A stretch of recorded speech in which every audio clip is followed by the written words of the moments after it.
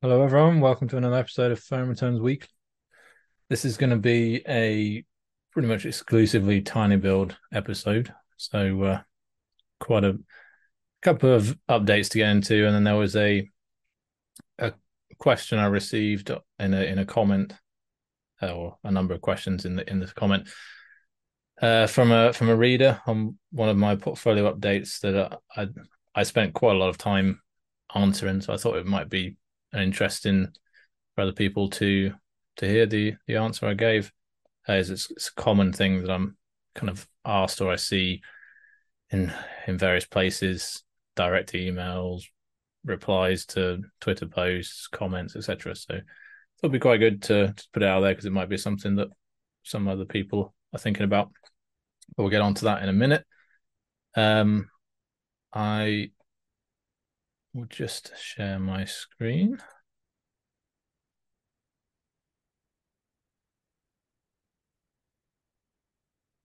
Yeah, and when we get to that stage where we're looking at that Q&A bit, if you do find it something useful, please let me know, and might become a feature when I've got weeks that are a bit quiet with news. I might put in a Q&A section, so just let me know if it's useful. Anyway, let's start from the top. So something that took me a little bit by surprise this week was we got a anniversary update for Asterigos, which is obviously the game released in October of last year.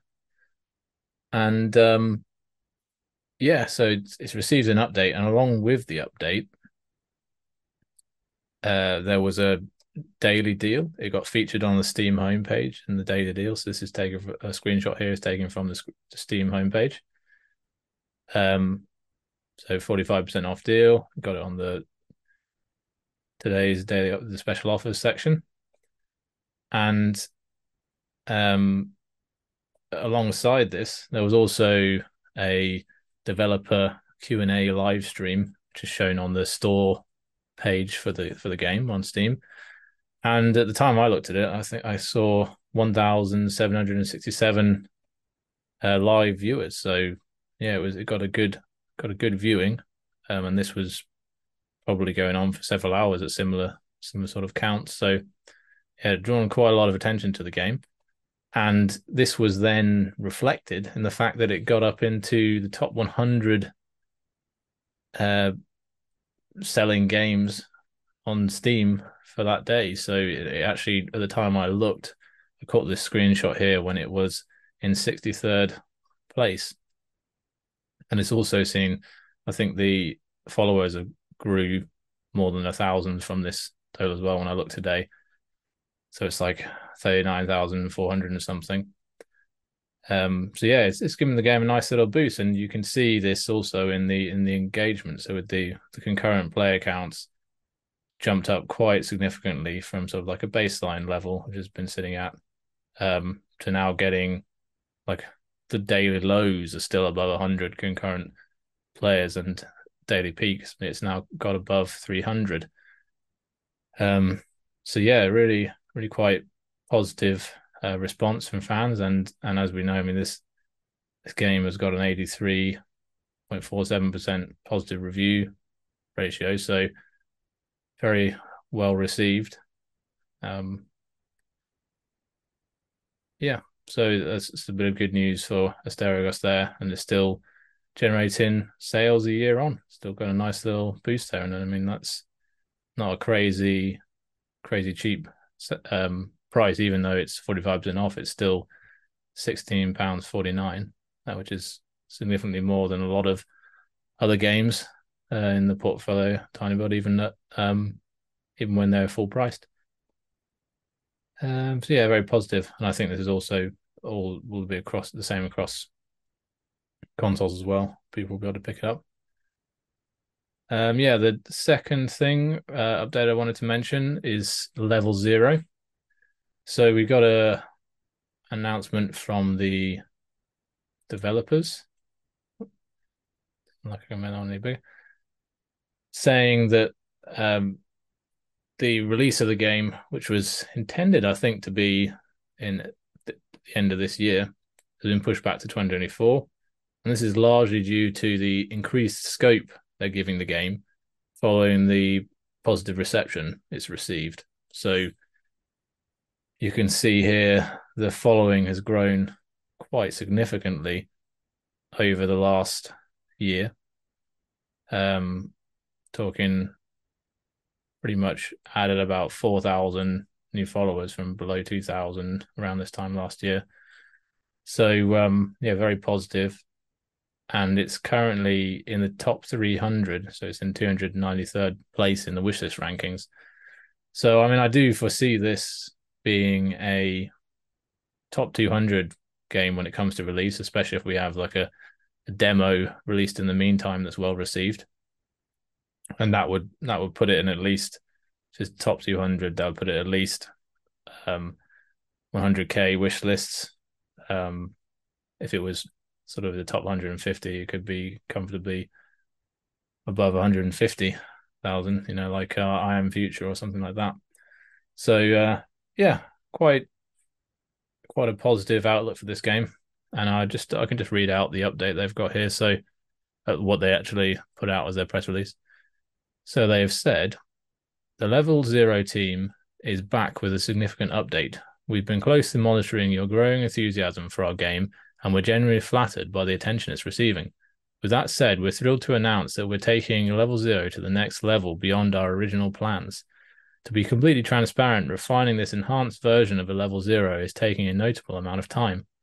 As a result, we've made the decision to shift the game's expected release from this year to 2024. This extension allows our team to elevate the game by introducing additional features, and you'll soon receive all the exciting details. We assure you that your patience will be rewarded. In the meantime, we won't leave you hanging. We'll keep you engaged with occasional playtests. If you're eager to get involved and assist us in shaping the game, we invite you to join our official Discord server. We look forward to seeing you soon. So yeah, pretty good news. It's the right kind of delay to have. Yeah. So finally, I wanted to sort of move on to a new sort of feature I'm thinking to add, which, as I mentioned, Q&A section. So I received a comment on Saturday night from a reader called Tim. And this comment was on the recent portfolio update where I said I was the last time I bought Tiny Build shares, I think on the 29th or something. And he raised some concerns that I hear quite frequently. So having spent quite a bit of time answering Tim's query, I thought I'd share my response. And thanks to Tim for the question. I do like to see comments, questions, whatever. I'm happy to answer them. Today's response is probably I went a bit above and beyond. I do spend quite a lot of time answering questions, go into a decent amount of detail. But and by the way, don't receive any. This is all being done for free. But I still enjoy doing it. I'm happy to, and it makes me think more deeply about things as well. So I'm happy when people send me questions and queries and so on. So let's just get into Tim's question, shall we? So he said, I'm a bit curious. You seem to be very convinced that this cash bleeding company will turn around. If I read their material correctly, they have to either cut their development drastically, which surely doesn't help their revenue growth, or find a new source of cash within the next 12 months.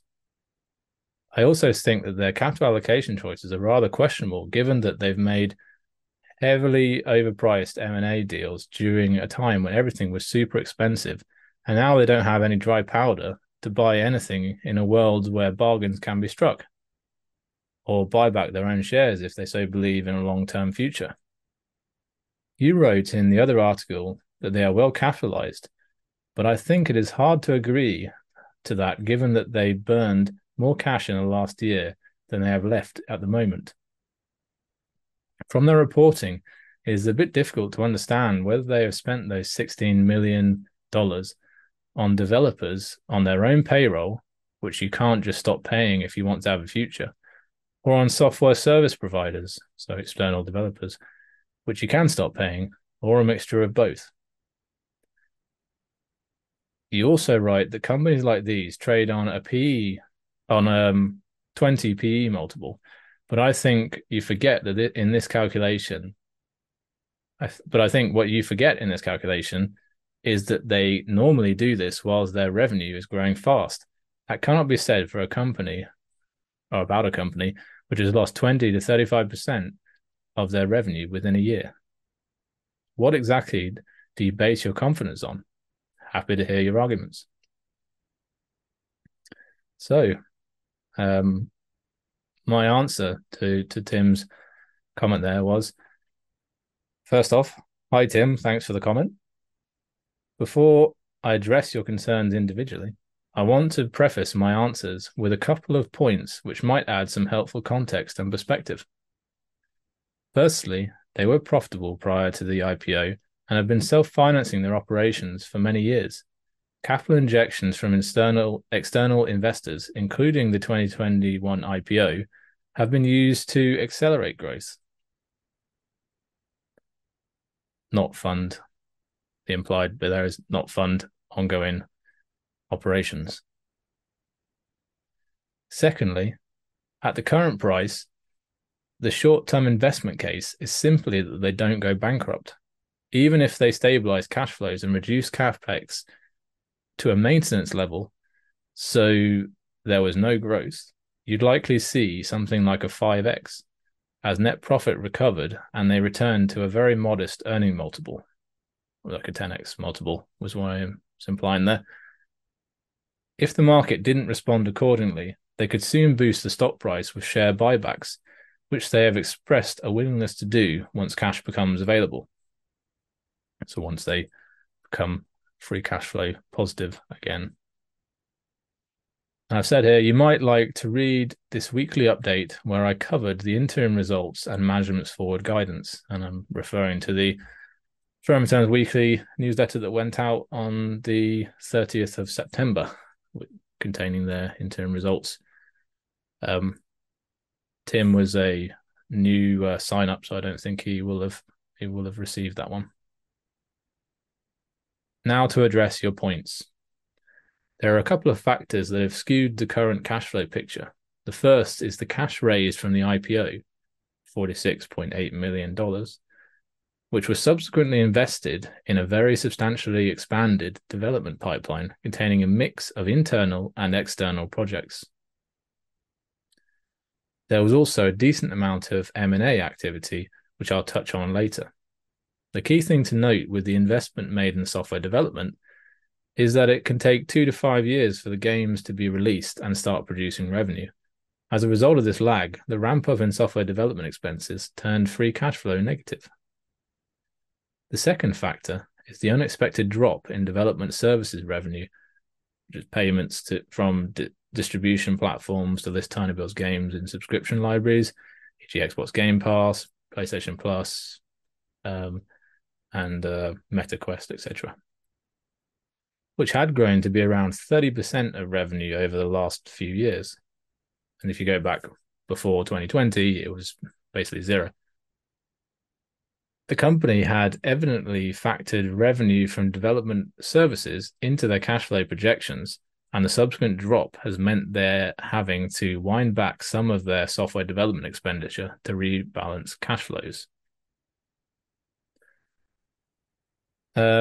And yeah, I didn't mention it here, but there is, as I've said before, you'll see an initial dip from here as they've lost these revenues, but it's not all the end of the road, because it does, if they don't have games listed on Game Pass and various other platforms in their subscription services, then they can still be sold directly to consumers, and you're not cannibalizing that revenue. You're not capping the upside you could get for really successful titles. So it kind of, I guess, removes the floor, but it also removes the ceiling. So yeah, you're not going to get like a minimum revenue for a game as it gets put on these subscription services, but you're also not going to have a cap, which is really the case. If people, why would people pay for the game if they can subscribe for, if they're already subscribing to these things when there are millions of subscribers to these subscription services, and they can get the game for free in that library. So, with regards to the next 12 months, that's what Tim mentioned. Management has stated their clear intention to keep cash between $10 and $20 million this year and maintain this level in 2024, implying the company will be free cash flow break even. I calculate what operating cash flow will need to be in H2 2023 to make this happen in the update linked above. They also stated very clearly in their recent earnings call that they can ramp up or down development expenditure whenever they like. And I put a little thing in brackets here to addressing Tim's other point about the distribution of between services, between how much of development expenditure is on internal studios and external, and therefore whether they'd have to lay people off effectively in order to cut back spending or not. And what I've said here is, while they have several internal studios, e.g. Holograph, which is the studio working on Sand and Secret Neighbor and so on, a lot of development is done by external studios.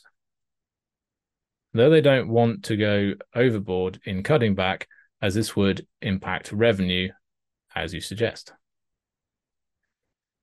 Total capex for 2023 is expected to be around the same as 2022, circa $35 million, and might come down a little next year to match expected operating cash flows, maybe $30 million.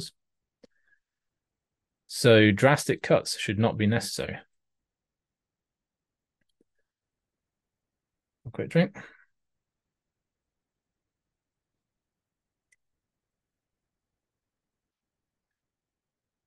To address your well-capitalized point, they currently have a net cash position which they intend to maintain. During the earnings call, Jazz, the CFO, directly addressed concerns around whether they'd use debt to fund software development expenditure. They intend to entirely self-finance capex from their operating cash flows and will cut back if revenues fall below their expectations. The $35 million credit facility they have in place was only ever intended to finance an unmissable M&A opportunity, but thus far, such an opportunity has not arisen. Prices for private market acquisitions haven't come down to match the public markets yet. So that also addresses Tim's other point around dry powder to buy anything, and in a world where bargains can be struck. It doesn't sound like those bargains are available right now. But technically, they do have the dry powder if there was a unmissable opportunity. That's what the credit facility is for. So it's not, that opportunity has not yet arisen, and their efforts are focused on their internal pipeline at the moment, which consists of 50 plus projects. And those 50 projects, it's not just all new games in there. There's also combination of things like porting games to consoles, new DLCs for games, and also that will include multimedia things as well, like the animated series and other efforts they might have underway. On your capital allocation point, it's worth bearing in mind that a large component of the consideration paid for those acquisitions consisted of TinyBuild's shares, which were trading at a very elevated level at the time, north of £2 per share for many of them. I think it was like £2.50 or more for some of them as well. So meaning they arguably got quite a good deal. Um, yeah, because the logic here being, if you've got expensive shares, you those are a better currency to use than cash because you're giving shareholders a much better value uh, for money there because of the fact that your shares are overpriced. Um, and this is it's effectively the same logic, but in reverse that you'd have for doing a buyback when your shares are cheap. If your shares are expensive, you should use them to buy things because they're worth more than the actual um, portion of the company that they give up when you give them out. Um, Transactions were also structured with a large contingent consideration component where payment is dependent on certain performance thresholds being met. In several cases, underperformance has resulted in contingent payments not being made, most notably the Versus Evil / Red Cerberus, where circa 11 million, circa $11 million of contingent consideration was written off, and goodwill written off as well to match.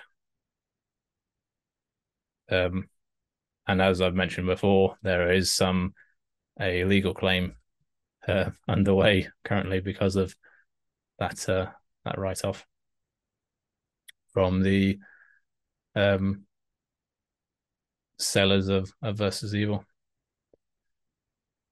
the prior owners. In terms of the quality of acquisitions, they have in aggregate been pretty good. Some of their highest potential IP was acquired, e.g., Streets of Rogue and Deadside. The price paid for Streets of Rogue is looking particularly attractive given the wishlist ranking of Streets of Rogue 2 and high potential for expansion of the IP into a multimedia franchise. See how the animated trailer was received, for example. And Streets of Rogue 2, for context, is in the top 100 most wishlisted games on Steam, and I think it's now a record for them on most wishlisted game they've ever had on Steam. So very high potential. And I think from memory it was I think less than 5 million total. It might have been significantly less. I think the initial upfront payment was maybe like I'm just doing this vaguely from memory, 1 to 1.5 million, something like that. There was some contingent consideration beyond there, but obviously, if the game does very well, then it more than pays the contingent consideration. So yeah, it's working out. I think that one has the potential to work out very well. Not to mention just the ongoing sales of the first game. So in general, TinyBuild has had a pretty good acquisition record when hiring IP/development studios, where they acquire the IP and then sort of contract out bring on board the development studios, and they've been given shares from the acquisition of the IP as well, so they're kind of aligned with the company. Though not sure how much that alignment works when the share price gets so depressed as it is now, but they're still obviously paid salaries and probably bonuses and what have you kind of stuff depending on the success of the game. So it's not like they're fully reliant on the shares doing well. But doing this with studios with which they have worked before. So, and most of the acquisitions they've done to this point fit this mold. Deadside is a bit of an exception, though. I believe they knew the developers despite not having worked with them. So I think they'd moved in similar circles and had known them for a while before they went through. And it was a game genre that they were very familiar with as well, not having made one before, but having played them a lot.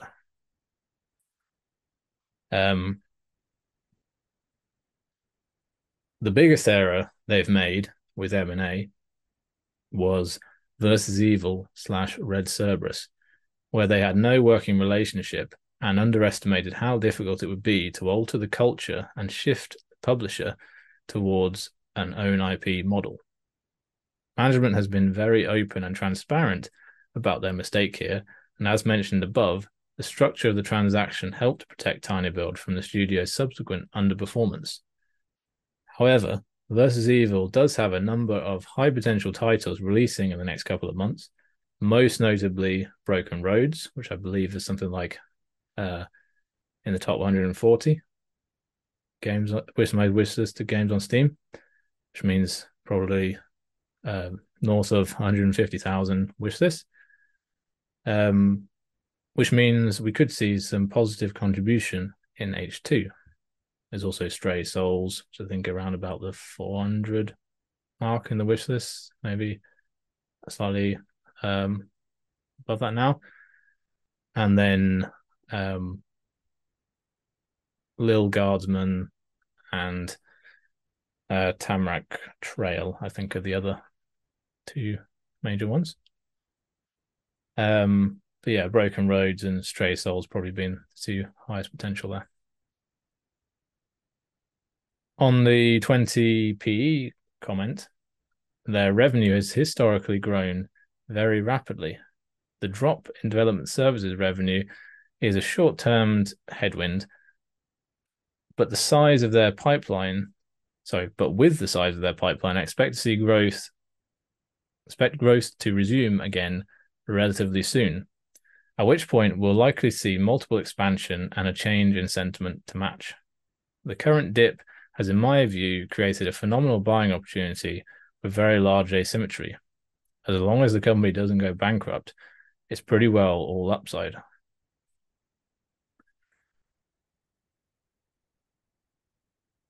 Finally, to address the question of confidence, mine has three key aspects. Firstly, that they will balance cash flows and not allow the business to fail. This is backed up by Alex, the CEO's very substantial insider ownership of 37.8%, which I believe constitutes a large portion of his overall wealth.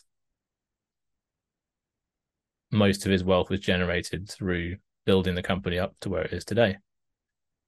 Beyond this, there is also the welfare of the employees, which the company has demonstrated it values highly, as we've seen with the relocation efforts during the war in Ukraine.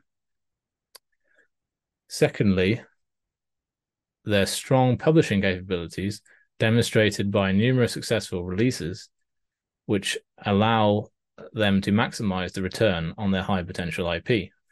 So recent examples, I Am Future and Punch Club 2, both are very successful releases. Previously, Potion Craft was one that they published very well. Earlier, Hello Neighbor Games. Obviously, older examples of that as well, with some of their highly successful games. But yeah, it's all just those are sort of standout ones of particularly high potential IP, and we've got quite a few high potential titles coming out relatively soon. We've got a few next year. Level Zero, as we mentioned, Streets of Rage 2 next year. It's a really big one. Quite a few that we might have as well. We've got a few titles, maybe not quite as high potential, but still looking. The publishing, you can really see the impact of the publishing, like Slime 3K, the sort of spin-off game of Despo's game, which is their recent marketing efforts and the Steam Next festival appearance, a demo, everything like that, have really dramatically increased the game's prospects and brought it into something like I believe into close to top 700 or something like that, and before it was just over 1,000 in the wish list ranking. It's really brought up, and it's now close to sort of 1,600 followers or something like that, from pretty much nothing to a really good bit of momentum. And it's the trajectory for the follower counts is still a very, very steep. So we could be looking at getting to a pretty nice. It's still going to be probably tens of thousands of copies sold. I think not in the hundreds or in the close to million, but for a game that looks relatively um, relatively low budget, um, and uh, yeah, it's like a spin off from the previous game. I mean, it looks like we could. It's a good result from that. Similarly, Critter Cove has had great sort of um, push from developers. From the publishers to and developers have been involved with that process as well to help marketing and so on. It's driving quite a bit of engagement. It's following. Same thing with um, yeah, well, yeah. I mean, so we've also got things like I think Raw Men might come out next year as well. So that's a game that's kind of been on a bit of the back burner in terms of the publishing, but I think they really prioritize and push things in the last few months because that's really where the wish lists are most crucial. Those will be driving building up the wish list in the last few months is really where you get the best sort of conversion there. But obviously, good to get a really good groundwork laid, and I would expect something like a pretty good demo to be coming out for something like Streets of Rogue 2 the next year as well. And maybe participation in Steam Next Fest early next year or something. And I'm not sure exactly when they'll release the full game, but the early access version of the game, which is what's going to come out first. But yeah, it's all they have a strong track record for publishing and really driving engagement and maximizing the success of high potential titles, and even just maximizing the success of games that are a little more niche, like the Slime 3K maybe and stuff like that. Just being able to get them out there in front of people and draw an audience. And like the another example being the first Punch Club game, which they knew would be a game people would enjoy and be a good game, but it wasn't really drawing any real engagement. Wasn't drawing people in to follow and wishlist and so on. And so they did the fairly ingenious marketing tactic of doing and I think unique at the time. I think they were the first company to ever try this of getting Twitch to play it through the text and so on. So very innovative with their marketing efforts and so on. And yeah, and I just think overall, real strong and the porting capabilities and everything else. So very strong thing for the company. And then thirdly, just to say, I mean, just to finish on that as well, if you don't have that strong publishing capability, then it doesn't matter how high potential your IP is, you're not going to really maximize the profit you get from it and the exploitation and so on. And I think as well, along those same, it still fits within, I guess, the same publishing arm as well. They've got the ability to do cross media now as well. They've got links with animation studios, which they've been doing with the Hello Neighbor series, which has been well received and is, I think, boosting overall engagement with the rest of the franchise. They have the graphic novels they released for that as well that sold over 4 million copies. And I think the same kind of toolbox could be used and same ideas could be used for something like Streets of Rogue, which has the potential. I think that the engagement we saw with the animated trailer for that game really showed the potential there. That could be another one that really spins off into multiple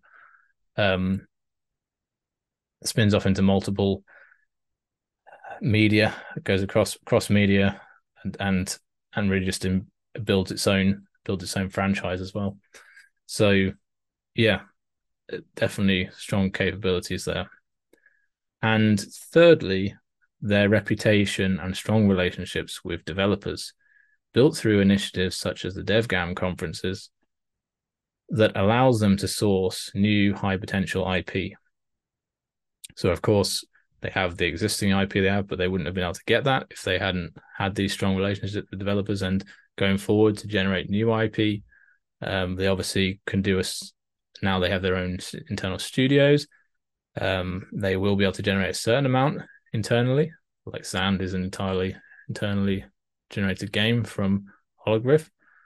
But they're also going to want to supplement this with new IP, which they can use to diversify, and just gives them a better selection, gives them higher probability of success, being able to pick up IP from externally as well, have access to all these developers. And so having relationships with developers where they want them to publish their IP gives them a much better selection to choose from. And yeah, just overall improves the chance of success there. So I think those three key aspects are what I think gives me confidence in the company. Yeah, and obviously in the short term, the most crucial one is that they kind of balance the cash flows and not allow the business to fail, because that's your downside. Then coverage there if they do it.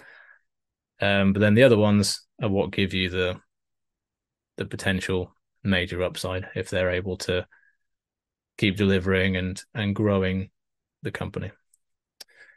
But anyway, hopefully that answers Tim's question, and anybody else that had similar questions along those lines, having looked at the companies or what I've been putting out there as well.